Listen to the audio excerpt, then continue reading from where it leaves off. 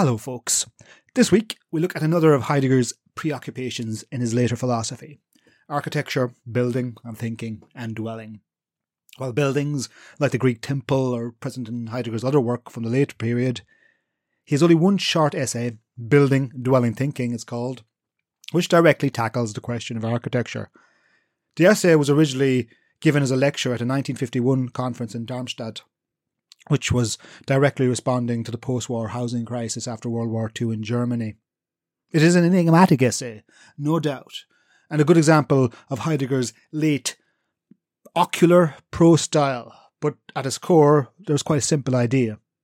We have forgotten how to dwell, or to live well with our abodes. We have started to think of homes as technological and instrumental rather than existential. In the following, then, I explain how Heidegger looks at how building has become separate from dwelling, what Heidegger means by his very enigmatic phrase, the fourfold, and how Heidegger conceives of dwelling as spaces for living in. In the opening lines of Building, Dwelling, Thinking, Heidegger tells us that to think about architecture, we need not to view building as an art or a technique of construction. This means he is less interested in the activity of fabrication. What then, may we ask, is Heidegger interested in? Well, he says that he is interested in thinking about building as contributing to something deeper. He wants to trace building, in his words, back into the domain to which everything that is belongs. This requires answering, then, what is it to dwell? And how does building belong to dwelling? Well, in a basic sense, we think of our buildings as dwellings of a sort. But Heidegger pointedly notes not every building is a dwelling. Some buildings like football stadiums or railway stations or swimming pools and supermarkets are not dwellings. So dwelling is not necessarily something connected to material buildings. But equally, Heidegger explains that dwelling is not a feeling of being at home in the world. So we might say, as Heidegger points out, that the truck driver is at home in his truck on the motorway, or we could say that the firemen might feel at home in their work at the station, or the lecturer feels at home in the lecture hall. So dwelling, again, is not necessarily a being at home in the world. These buildings as structures house us, but that is not what Heidegger means by dwelling. Inhabiting and lodging is not strictly dwelling. What is dwelling? Well, as we saw with what Heidegger has to say about art and technology, means in thinking or instrumental thinking obscures something essential about how we dwell, about dwelling. So for Heidegger, to build is already to dwell. Heidegger proceeds in typical fashion to go into some etymological analysis. Before he starts, he talks about the nature of language and how language, if we listen, reveals the essence of a thing, or what matters about a thing. Language, however, is stymied by the idle chatter of what he calls clever talking, writing, and broadcasting of spoken words. Clever talking is an interesting way of putting it. He means opinion-forming speech, or what we might now call punditry or influencing. All this dissemination of commentary and punditry gives a false impression of language. We think we own language, have a propriety over it, and are, as Heidegger says, and I quote, the shaper and master of language, while in fact language remains the master of man. By repudiating the dominance of language over us, by suggesting that language is something that we create and cheaply proliferate, becomes a source of our own alienation. But what does all of this have to do with building and dwelling? Well, by returning to the essence of the language of architecture, building and dwelling, we get a sense of dwelling which precedes that very mastery of nature, that very mastery of language in the term building. Heidegger makes this thought explicit by turning to dwelling as a language. Through a detailed etymological reading of the term buon, Heidegger suggests that building is in some sense divorced from the question of dwelling. Wohnen is, for Heidegger, the trace of the German word Nachbar, or neighbour. And for Heidegger, that tells us that the neighbour is the dweller, or the near dweller, they who dwell nearby. In other words, our buildings now have forgotten that sense of near dwelling and are becoming divorced from the lived experience of what it is like to be in them, to use them, to be affected by their material structure, to be privy to the practices they unfold. As with Heidegger's reflections on art and technology, a building is not an object reduced to a presence. It is a different type of thing, a thing which exists of its own accord, alongside nature and the material world, and is not something that is necessarily manufactured for specific ends. Industrial scale building does not really care whether what is made and fabricated exists beyond its purely instrumental ends. Building here is just constructing. Thus, Heidegger's engagement with the language of building, dwelling, and architecture discloses that building has its roots in dwelling, albeit roots that we have lost sight of. Since dwelling is of essential significance, that is, it relates to how we exist, our Dasein, or our being in the world, then building as dwelling, pertains for Heidegger to phusis, to being, to creation, along with the need to cultivate a poetic sensitivity to how things truly are. Building as dwelling is that which nurtures things. Now, we should be careful here. I don't think Heidegger is necessarily coming down on one side of or the other of the nature-nurture debate. That would be a bit of a false binary. Building as dwelling for Heidegger concerns itself with things both natural and artificial. The trouble is our modern technological paradigms obscure this unity of things we are and things we make. And Heidegger has a word for this unity, and it is called the fourfold. Part 2. The fourfold. The fourfold is one of Heidegger's more elliptical notions. It consists of earth, gods, sky, and mortals, all brought together in the unity of a primal oneness. To explain the fourfold and how it relates to architecture, we need to bear a couple of things in mind. Firstly, we should take these notions figuratively rather than literally, though. Heidegger is disclosing something essentially philosophical about how we think. The American philosopher Graham Harman helps us out here. Harman suggests the fourfold is a philosophical structure and refers to the nature of all being for Heidegger, where being, if we recall, is a form of unconcealment, or how being is revealed. So, earth and gods is another way of talking about one of the oldest of philosophical questions. Is being one, or is it many, or unity and multiplicity? Sky and mortals is also about the one and many, except it is more immediate and present to us.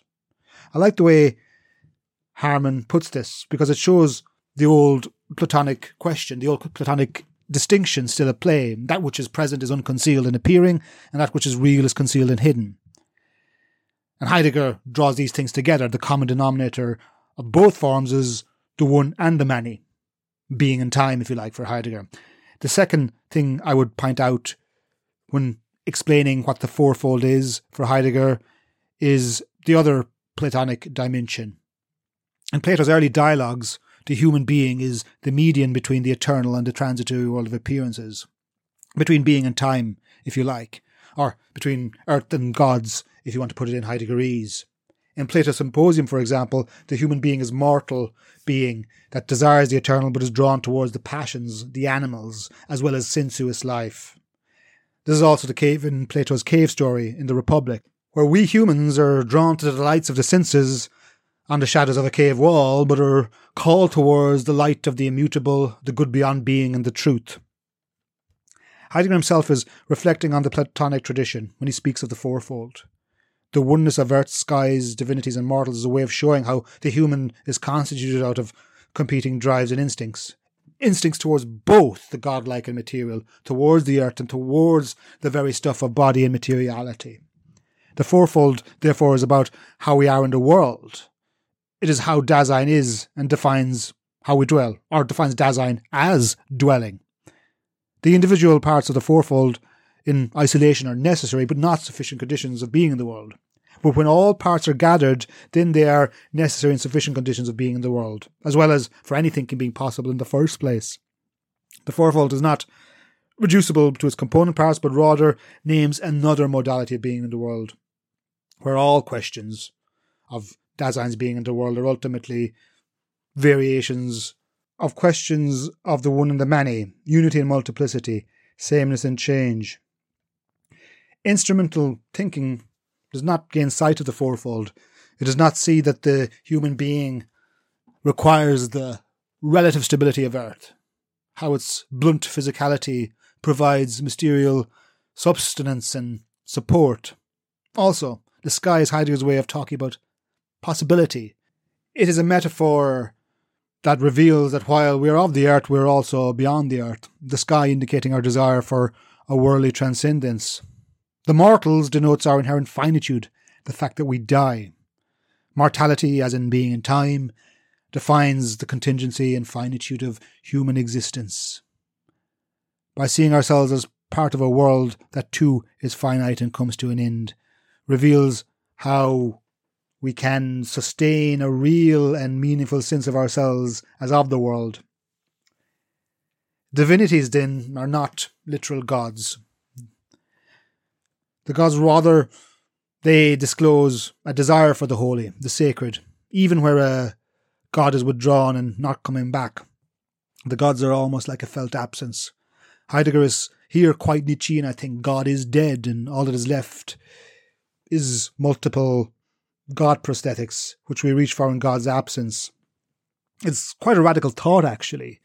Heidegger is framing the gods as part of the many rather than the oneness of earth, thereby undermining monotheistic interpretations of being. Some have even suggested, understandably I think, that Heidegger skirts close to paganism. The fourfold is a gathering of all these essential factors of life itself in oneness, and these are things we need to remain mindful of when contemplating what we build and our dwelling. Our instrumental thinking in the modern world obscures and confuses our ability to understand the relation between building and dwelling. When we divorce building from dwelling, we think of building in a purely efficient way, or as only a means to an end. In contrast, we need to think of building as conjoined to dwelling, which is to say, as reflecting the philosophical questions of the one and the many. Put simpler, dwelling is mindful of the state of the existence of the world, or it ought to be, or it should be attuned to it. Where we think of building as there for the reproduction of bare life, and by that I mean as there to provide just brood shelter and housing, then we are reducing dwelling to a mere problem of necessity and scarcity. And remember, this was the context that Heidegger was responding to. His advice was that if we just treat building as construction, or purely in functional terms, then we forget that our buildings are for dwelling. The fourfold as a type of appearance becomes forgotten, and we do not understand how our buildings dwell between past, present, and future. Building forgets gathering, and that's for Heidegger the communal dimension of dwelling, where we build not just to give immediate shelter, or a roof over our heads as we say in English, but to enable forms of life, ways of living in a community, who has a sense of where they are in the world, where they are going, sky, that they need to sustain a life before they die, mortals, and they need to survive beyond the present moment despite death, divinities. Part 3. Dwelling space. Despite its obscure and often elliptical expression, Heidegger is, I maintain, doing something simple with the idea of the fourfold. The fourfold reveals how structures are more than just structures. Philosophy has long succumbed to architectural metaphor and language. For example, we can think of Descartes trying to found the conceptual foundations of subjectivity, or we might think of Kant's view of reason as architectonic, that is, everything correctly located within a conceptual edifice, or just the word structure, which is present ubiquitously in both analytic and continental philosophy. Heidegger, as you might now expect, is trying to reverse this trend, the trend where we attempt to dominate being with our prefabricated and pre-designed thought structures and physical structures. The unavoidable human tendency to order nature with structures is an abstraction, a separation out of the world itself. Thinking, real thinking, requires us to see our buildings as dwellings which hold an interpretive function. They serve and sustain ways of life and the world. They make sense of the world. Here we see Heidegger also add a spatial dimension to the temporal account that he devoted being and time to assessing. Where humans relate to space as dwelling, then place takes on the form of dwelling. Here, a building, as dwelling, allows time and place to occur. The example Heidegger gives in building-dwelling thinking is of a bridge. The bridge dwells when it actively constitutes a place. Rather than the hydroelectric dam which commanded nature, the bridge makes space place. It allows place to happen again and again, over time, enduring. When a bridge spans a river, it makes a site, where we understand the word site, not in this conventional sense as legal bounded space or land, but as a place something is, was, and can be. The bridge is not reducible just to mere functionality. Instead, the bridge constitutes that world. Here, space is something active rather than neutral. The bridge, as place, actively constitutes its part of the world, gathering the world into the fourfold. Space is a there-ness prior to our experience of it. As Heidegger himself puts it, space in its essence is a letting happen. We hear that in the everyday use of the word space, where we make space for this or that, or we make room, perhaps. This form of space as place, Heidegger contrasts to abstract space. As Heidegger puts it, accordingly, and I'm quoting him here, spaces receive their essential being from locales and not from space. Now, what does he mean by that? The bridge, as fourfold, is a thing attuned to being, as opposed to an object, where a thing is reducible only to its material properties, valued only where it is useful.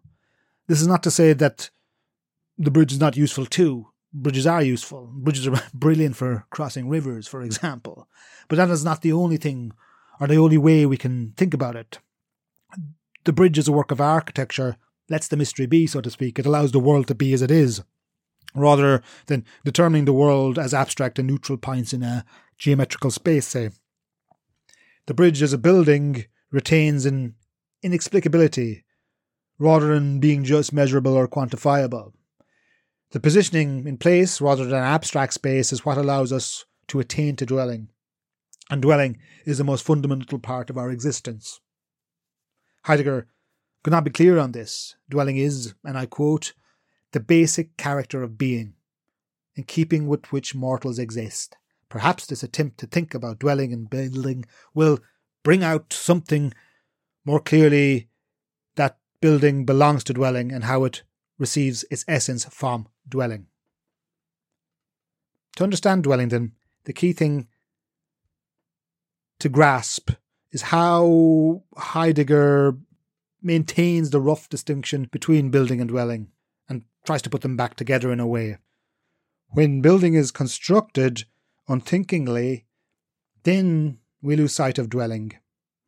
As we mentioned at the outset of this lecture, we have all kinds of building, as Heidegger says, such as stadiums, airport, hangars, train stations, but they are often far removed from the question of dwelling. All he is really asking, I think, in terms of dwelling, is how do we live in the world? Or how, or why does it matter that home and dwelling are such important and fundamental concepts for humans? The trouble with a modern approach to architecture, and secondly, I suppose, a modernist approach to architecture, for example, say Le Corbusier's utopian architecture, is that we forget the question of dwelling, or how to be at home, or how to inhabit our dwelling well. In building dwelling thinking, Heidegger thinks that building as dwelling remains the habitual or patterns of existence, an inhabiting which makes our lives possible in the first place. It's an inhabiting which opens us up to the future. To forget that is to forget how we are connected to how we live. How we live is at stake in dwelling. The Greek word ethos is helpful there. If you recall, when we were discussing being and time, one of the things that Heidegger thought very important was the idea of Stimmung, or mood and atmosphere. To live well, to be attuned to the world, we need to be disposed towards habits of dwelling well. It has to be part of our ethos. Modern architecture is too devoted, according to Heidegger at least, to homogenization. In Heidegger's post-war context, the urgent demand for creating as many homes as possible, without respect to questions of context and specificity, was a recipe for alienation and disenchantment. The fear of the modern chimes with a lot of Heidegger's concerns, as he thinks the danger is that we are losing our sense of world, or the idea of there-ness, that is, being there, actively involved in the world we are in. The word locale is useful then here. Dwelling requires a sense that our buildings are attuned to place, to their immediate world. And this is hugely important in that it affects what we are, what we can be, or how our dwellings adapt to what's happening. The organisation of space and time affects our human dispositions, our habits, how we inhabit, and consequently affects our possibilities, those things which we might become. And therefore dwelling is a matter of life and death. That we treat buildings in a very instrumental, manipulative sense is a problem for Heidegger, since it means that we remain governed by network thinking, or das Gestell, in framing as it's sometimes called, and our buildings lose a sense of belonging, a sense of there-ness, as well as a sense of possibility. Dwelling, then, is an activity for Heidegger, something that needs to be maintained, sustained, and carried out, as opposed to something, say, finished and completed or decided. If you think about your own home, your own dwelling space, it is in fact very rarely something static, but rather is dynamic and a living thing. Even, say, if you inherited a house that has been in your family for years, the house is significant as an interpretive site, binding you to a past and freeing you, perhaps, to a future. All things being equal, of course. An inherited house might, of course, potentially be a money trap, and quite often buildings can be very unhomely, unwelcoming, constraining, or just downright spooky. Having said this, building can be a form of thinking. Where we dwell is inherently modal, adaptive to its immediate surroundings, making forms of life possible and constrained at once. Heidegger is asking us to be more philosophical and reflective with regard to our built environment, hence building, dwelling, and thinking. Buildings are not just inert objects. They are not, if you want to put it in the terms of being in time, present to hand. Buildings are certainly made of material, stuff, and elements from the external world, but this is not all they are. They must also be considered in terms of the practices and processes as well as the dispositions they generate. Therefore, an abandoned Greek temple for Heidegger gives us a sense of what he would call world withdrawal.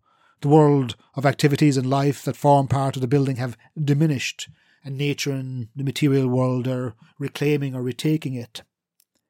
You might find a version of this if you enter a premises that has been vacated for a while, which invariably has an unlived atmosphere. Dwelling reveals any distinction between construction, artifice, and nature as false.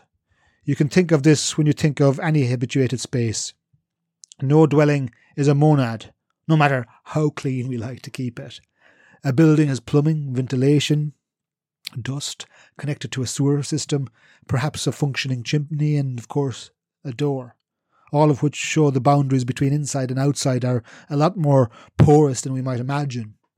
Dwelling is important for Heidegger also because it demonstrates human beings' intimate relationship with time and space. Dwelling needs continuity and care. It needs an active and dynamic sense of how a building relates to the past, the present and the future, as well as the there.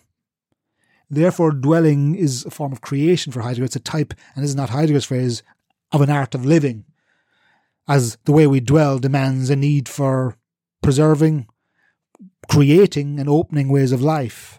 A building is important to how we exist and determines our practices, possibilities and aspirations. Building needs then to be understood in the broadest possible sense. Our building as dwelling does, in a temporal way. And our buildings need to be designed with a sense of span that generates care, something that maps onto and negotiates past, present and future. Once we do this, building can be considered a dwelling. The built environment is crucial in this context because it supports our being in the world. However, architecture is something that we tend not to think about enough in a philosophical sense. We think of building as that which builders, architects and engineers do and construct in a neutral and dispassionate way. Well, it is still, for Heidegger, it can be that of course, but it is still, for Heidegger, something radically important for our lives, perhaps the most important thing. And therefore, that's why Heidegger links the question of dwelling to the question of freedom. Dwelling is important also because it is and pertains to the question of freedom, although Heidegger, as you might now expect, thinks of freedom in a very idiosyncratic way. Freedom is not about traditional philosophical questions about free will and determinism. Rather, Heidegger links freedom to the question of peace. I suppose one is only truly free when one is at peace, is a useful way of thinking of it, where freedom comes when we are preserved from harm and danger. As Heidegger suggests, to be free is to be preserved from something. Hence, freedom is relational rather than emerging from a positive act of willing. He puts it succinctly. To free actually means to spare. Also, and I quote him here, the fundamental character of dwelling is this sparing. This is not just to do with abstaining from inflicting harm on someone, which would be a negative way of constructing it. To spare is something positive for Heidegger and occurs by leaving something be. We leave it to its own essence. When Heidegger uses the term spare, he uses the term as we might use it in English, where there is no excess, as in, say, the prose was spare, or where we might say the interior of a house is spare, when we say it's minimalist, rather than the usual way where we say spare means extra, as in, I have a spare tire. The reason he does this is because he wants us to think of freedom as lacking excess, where everything is just so, in its right place, accepting of the place of things, but also of how things are to become. Allowing things to become is what Heidegger is talking about. I suppose, perhaps, feng shui might be a way to think about that, although that's not a comparison I want to push or develop. At any rate, authentic dwelling means building where we might let the things of this world, including the things we make, to freely be themselves, to become themselves, in their nature, as they are. In conclusion, the question of architecture is valuable to think about as it provides a good practical example of how all the themes in the later Heidegger coalesce.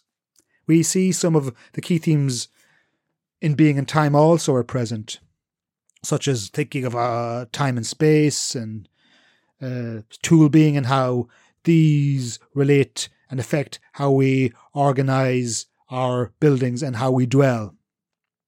We also see how his later concerns with questions of art, craft and technology come to the fore in relation to the question of human being as a form of dwelling.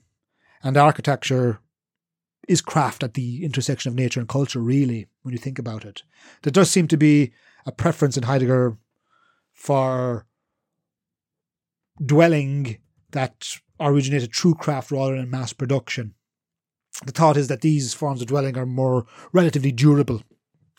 I can't imagine he would be too pleased with the latest innovation of 3D printed houses. With dwelling, we get Heidegger's unique take on how we live. Dwelling is not sacred in the sense of the sacred space of a religious edifice, but neither is our dwellings free from the constraints of our environment and material world. We are sensuous sense makers who coexist and co-construct our built environment. If we don't see that, then we are doomed to be alienated from the place where we find ourselves. This all underlines Heidegger's non-anthropocentric approach to dwelling. And by that I mean he wants us to extend beyond the human, to think outside of the human, to think how we dwell in the world itself. While Heidegger is not a vitalist, we do get a sense that our buildings are not static or inert, but have a life of their own. This is not to say they have agency, as a panpsychist might, just that our buildings are active in constituting place and what we are. Hence, building, dwelling, and thinking are only meaningful together.